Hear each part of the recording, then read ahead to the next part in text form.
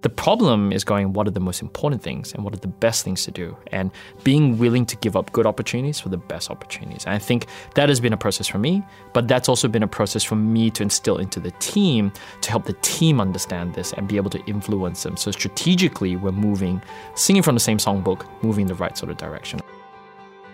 From the University of Melbourne, this is Expert Hack, a show about the changing world of work and how industry experts are finding clever solutions to tricky problems.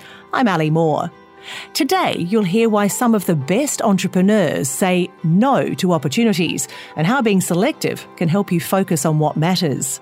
Gay Alcorn is speaking with founder of Red Balloon, Shark Tank's Naomi Simson, and Ivan Lim, CEO and co-founder of designer furniture company Brossa. Gay began the conversation by asking Ivan what distinguishes an entrepreneur from a regular business owner. There's a lot of problems in this world, right? And there's different sort of social issues. And I think entrepreneurs are the innovative problem solvers who go out there and figure out how do we solve these problems, but they're looking for repeatable, scalable ways in order to make the maximum amount of impact. And that's a constant journey of problem solving and testing new things out, testing assumptions and finding solutions. So it's a continuous sort of journey. It's a mindset, but it's very different from just being a small business sort of owner, of which there is nothing wrong. Well, let's go back to when you both began as entrepreneurs. Was there a moment or an event where you thought, I'm going to jump in, I'm going to take this risk, I'm going to be an entrepreneur? What happened in both your cases? It started when I was really young. I mean, I grew up in a business family, and so we sat around the dinner table, and I kid you not, I mean, my mother, who's a business person, would sit around the table, and we were like 10 or 11. It would be, so who has a $100,000 business idea, and who's going to buy a house first? It wasn't like how was soccer practice or how was drama practice. So, you know, I kind of grew up in this environment where being a business owner was somewhat expected of you from the very beginning. But we started Brossa really because I bought my own place here in Melbourne, and I brought my mum around, and the business my mum is in property and interior design. And so she went, Ivan, I love you. You're not allowed to go to IKEA. And I went, oh gosh, what does this mean, right? And so ended up going down to Church Street, which is where all the designer furniture stores are. And one weekend became 4 weekends of all these showrooms and all these salespeople. And I thought, if I've graduated from IKEA and I don't want that same sofa that all my friends have, but I don't want to spend $15,000, $20,000 on a designer sofa that looks beautiful, where do I go in this dearth of opportunity? And realized that there was a real opportunity to bring accessible designer pieces in a painless fashion to customers, right? And so that's where we decided we could meld the best of furniture with the best of technology to make that a really seamless process. Yeah. Yeah, my journey to entrepreneurship was actually very, very different. In fact, I always saw my job as that I was going to be a corporate girl. You know, when I graduated from the University of Melbourne, you know, off I went on my career journey and joined big corporations, IBM and KPMG and Ansett, which was an airline, a very long time ago. You know, and so I always saw myself at that. And it wasn't until I had children that I wanted a different sort of a life. I wanted to be available for my children, but also keep working and keep using my grey matter. And so I was looking for something else. So I actually became a freelance marketer, and this was last century. And it was actually really difficult to find clients, and it was either feast or famine. So the problem that I saw was that as a freelance marketer, you couldn't scale a business. Everybody either wanted to be with you. It was fee for service. If you didn't want to work, you couldn't go on holidays. And so I thought, what is another way of delivering marketing to small businesses who desperately need it but can't afford it? So that's where the whole notion of aggregating an industry came from and giving it a brand. And instead of paying fee for service for hours served, it was like, no, I will just deliver you customers and you give me a clip of the ticket. So people think as Red Balloon, it's a wonderful, wonderful gifting solution, amazing experiences, but it's actually a marketing company. And all we do is deliver customers, like 3.8 million customers to other small businesses. That's what we do. You've both moved on from your beginnings, but what is it like now? Do you get people asking for advice? It's such responsibility when people see you notionally as successful, then they think you're going to understand every business, which you don't. And so I literally have people coming up to me in the street, my kids get pitched and their friends are saying, ask your mum what she thinks of this idea. And it's such a responsibility. So I had to be responsible about that. So I wrote the Are You Made to Be an Entrepreneur? Because it's a very emotional journey of which most people don't talk about. Are you meant to be a leader? Are you a business owner, or do you want to license whatever you've just... And then I talk about cash. what's it like to be poor? You know, to have all the idea, all your money in the business. I remember Adrian Giles, who was on the rich list, didn't have 2 cents to rub together, but his business was valued at X because, of course, we put everything into our businesses. I talk about that because it's very important that people make powerful choices. They don't just fall into entrepreneurship, especially with this notion that it's going to be interesting and exciting. It is a long, hard journey. It really, really is. And exits are 1% of what happens in entrepreneurship.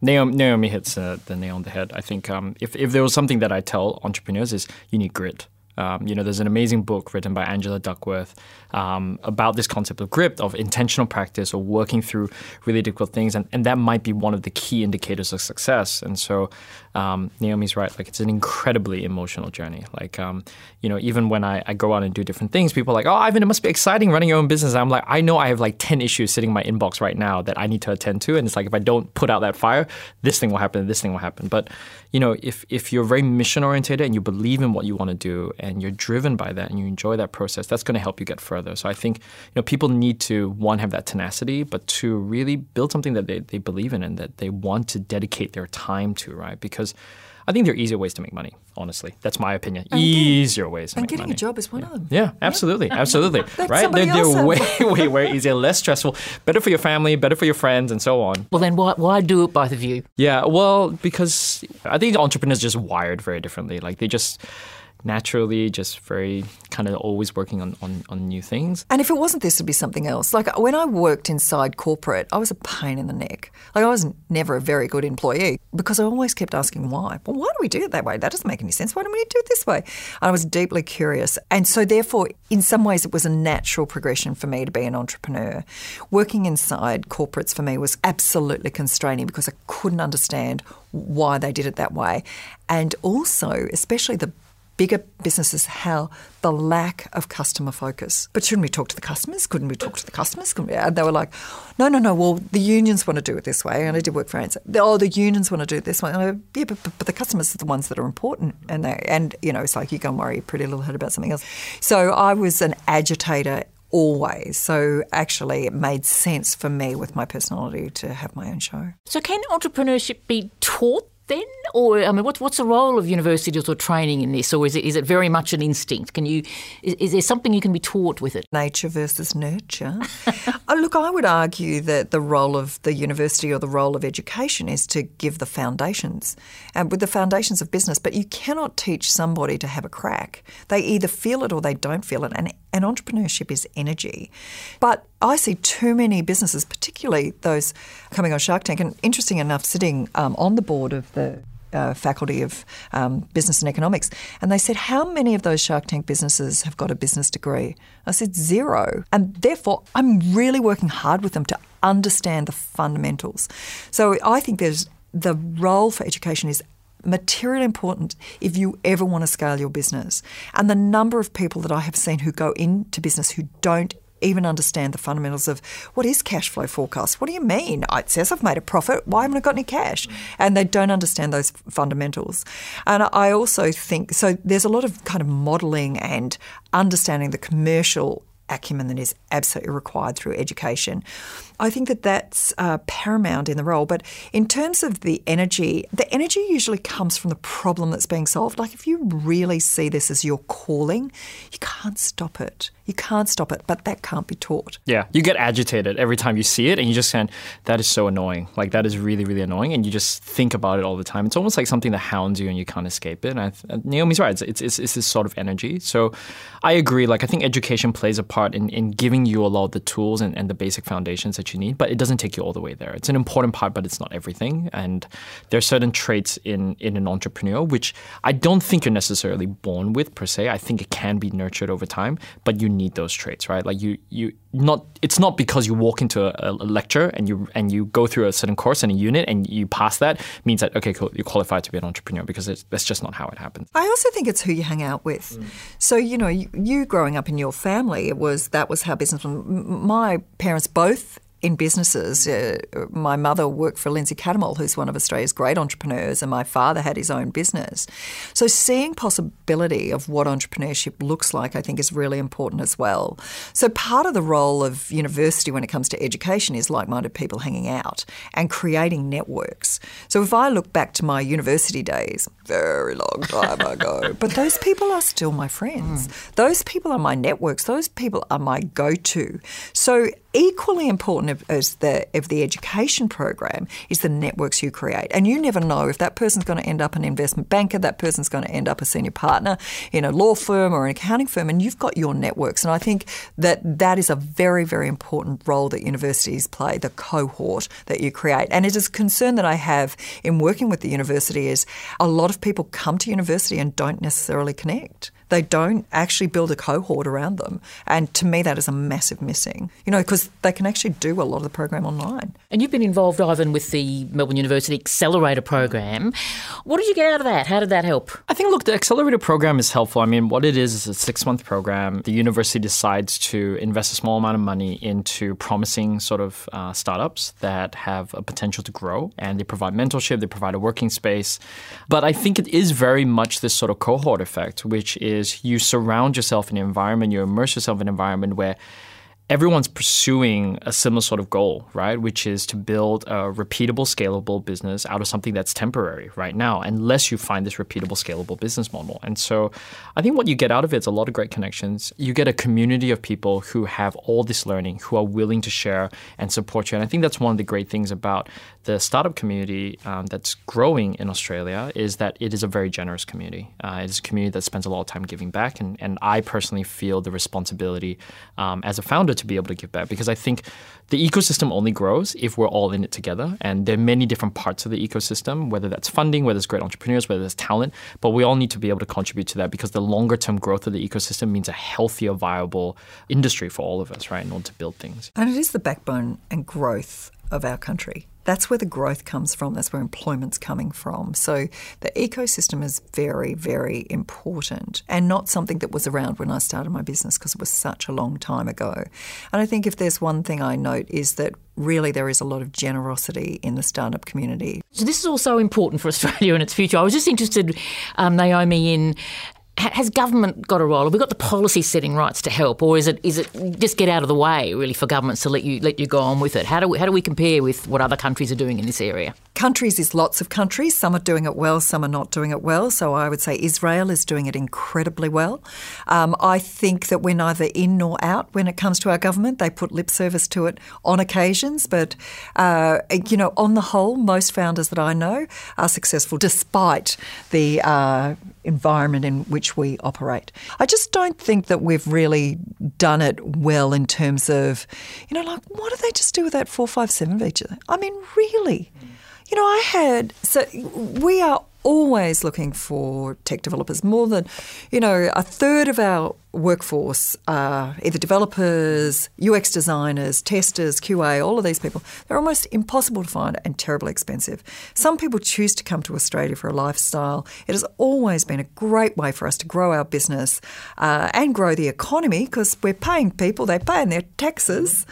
And then they go and spend money in our economy. Well, I echo Naomi, right? Because I myself am an immigrant. I was born in the UK, but I grew up in a country called Brunei. And then I moved here when I was probably 17 or 18. So I've been here for 15 or so years or whatever it is. And the reality is that immigration is an important part of developing any economy. I think when you look at the really successful ecosystems out there in the world, in Silicon Valley, some of the most successful CEOs of some of the most highly valued companies are immigrants, right? And they came in, and immigrants are hungry, they're innovative, they look for new ways in order to create a better life for themselves. And I think, it's important to recognize that. And coming as a person myself, living half my life outside of home, it's not necessarily a threat. I think there's a lot of opportunity that comes from great people with great skills coming into an economy wanting to contribute and build up the local economy here. So I totally agree. Like we struggle for talent. One of the hardest things for any startup is finding great talent. And so it's not just going to be solved by immigration. It's also an investment into our educational institutions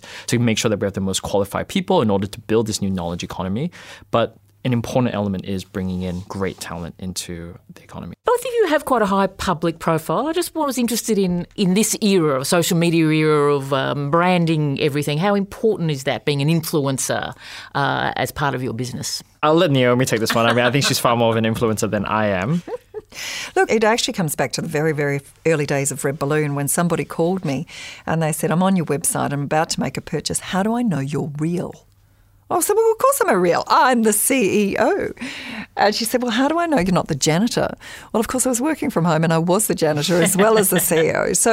But what I realised in that moment is I needed to build trust. I needed to build trust for what I stood for because people were spending their hard-earned cash on the hope that, the jet boat ride or whatever was going to be there down the track. So I needed to build trust, the person behind the brand. And it's actually, as a marketer, it's the easier way to go when you have no money to build relationships and so forth. But I launched Red Balloon way before social media. So the way that I did it was I went to networking events and I did speaking engagements and I just met people to build trust. And that's why I started doing it. But as it came further on, it became increasingly important to be a role model for others.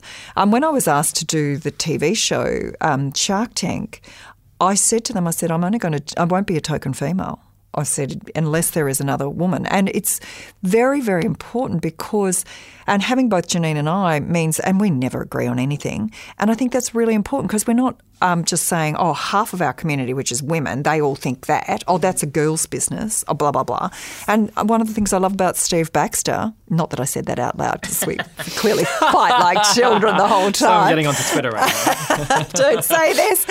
But he doesn't see gender when he does his investments, nor is it a girl's business. And he invested in a photographic business when the founder was 7 months pregnant. And the only question he said is, do you believe in the future of your business and the role you're going to play in it? And she said, absolutely.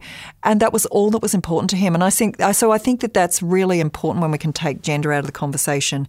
And we only get gender balance when I get to lead men as well as women. And that for me is what I'm pushing for. But if I'm not prepared to stand on a stage, sit on a set and be that for others, then I can't say, well, why haven't we got balanced voice? Because I didn't stand up. Is gender still a discussion? Are most entrepreneurs men? Is it a discussion within people who are entrepreneurs? It depends where you look.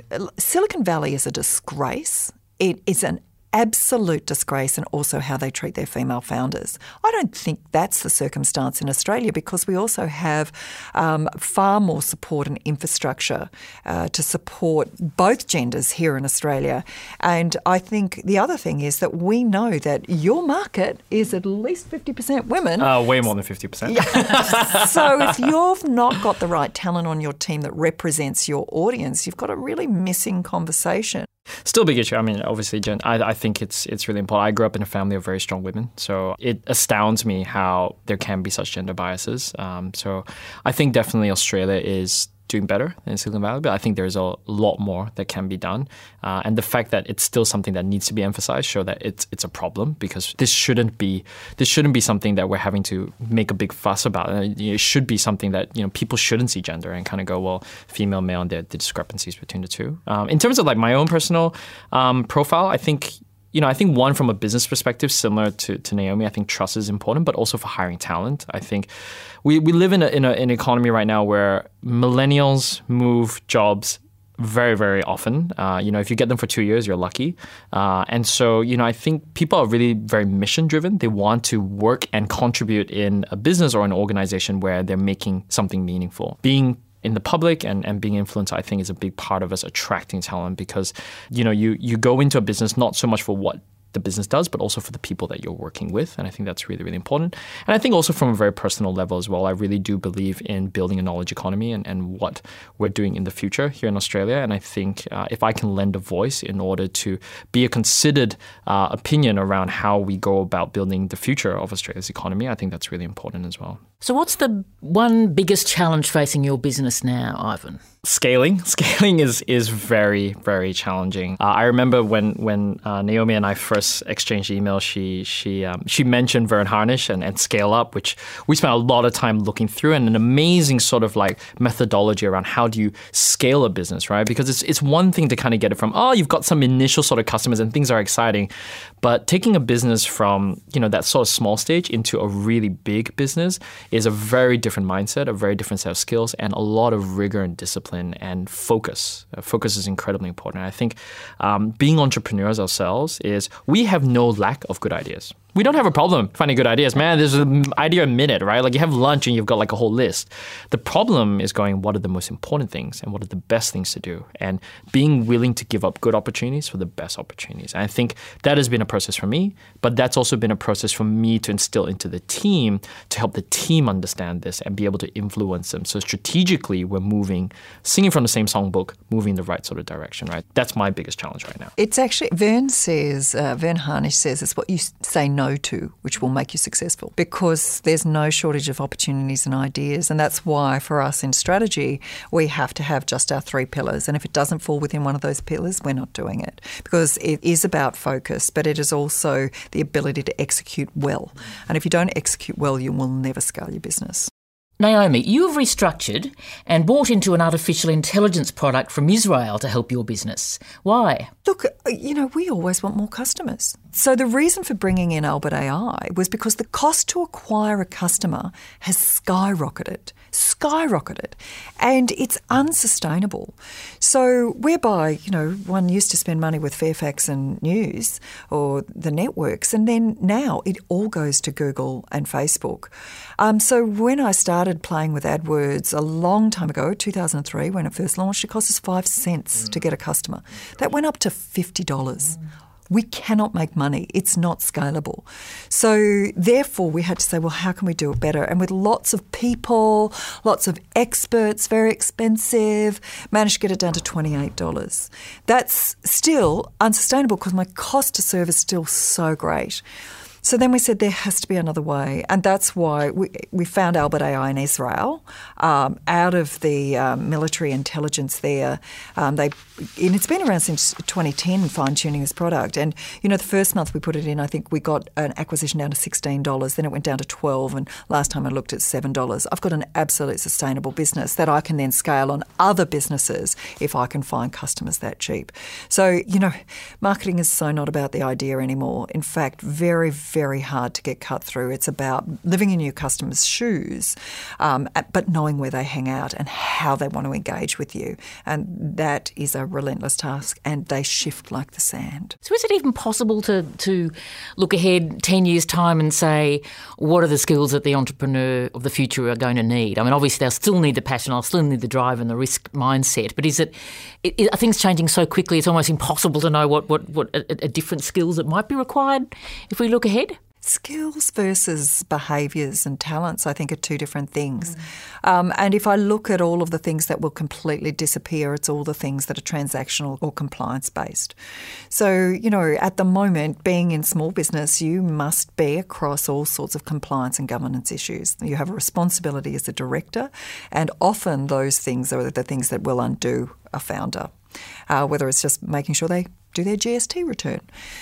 Whatever it is. And I have had businesses go out of business because they forgot to pay their tax. And then they didn't have any cash to pay their tax. And it's very hard to raise money to pay tax.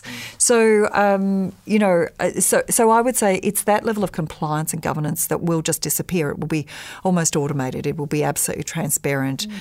Things to do, they say that Watson is the cleverest lawyer on the planet, and, those sorts of transactions versus the negotiations. So where is it the art versus the science? And I think that will be the real difference. Relationships is what makes an entrepreneur. How they build relationships, how they build reputation, that will remain very important in an entrepreneur's success. I very much agree. I think, we still live in a world where there's human interaction. I think there's still human sort of relationships that you need to build. And I think I wouldn't be presumptuous to say that I know what the future will hold in 10 years' time. I think there's definitely different skills that will probably be in demand, but that will shift in the 10 years further from that, right? So I think we live in a world where things move very quickly, but we also live in a human world. And, entrepreneurs are builders. They're constantly looking for ways to build new things. And so having the relationships and the skill sets and so on, combining those things to build the right things will be important no matter what age we're in. If you enjoyed this conversation, on our next episode, we hear why one politician is calling for public policy to be based on hard evidence. Be sure to subscribe on Apple Podcasts, Google Podcasts, or in your favourite podcast app. Expert Hack is a podcast from the University of Melbourne, where the Melbourne model is preparing students for the world beyond their degree. Learn more at unimelb.edu.au/experthack.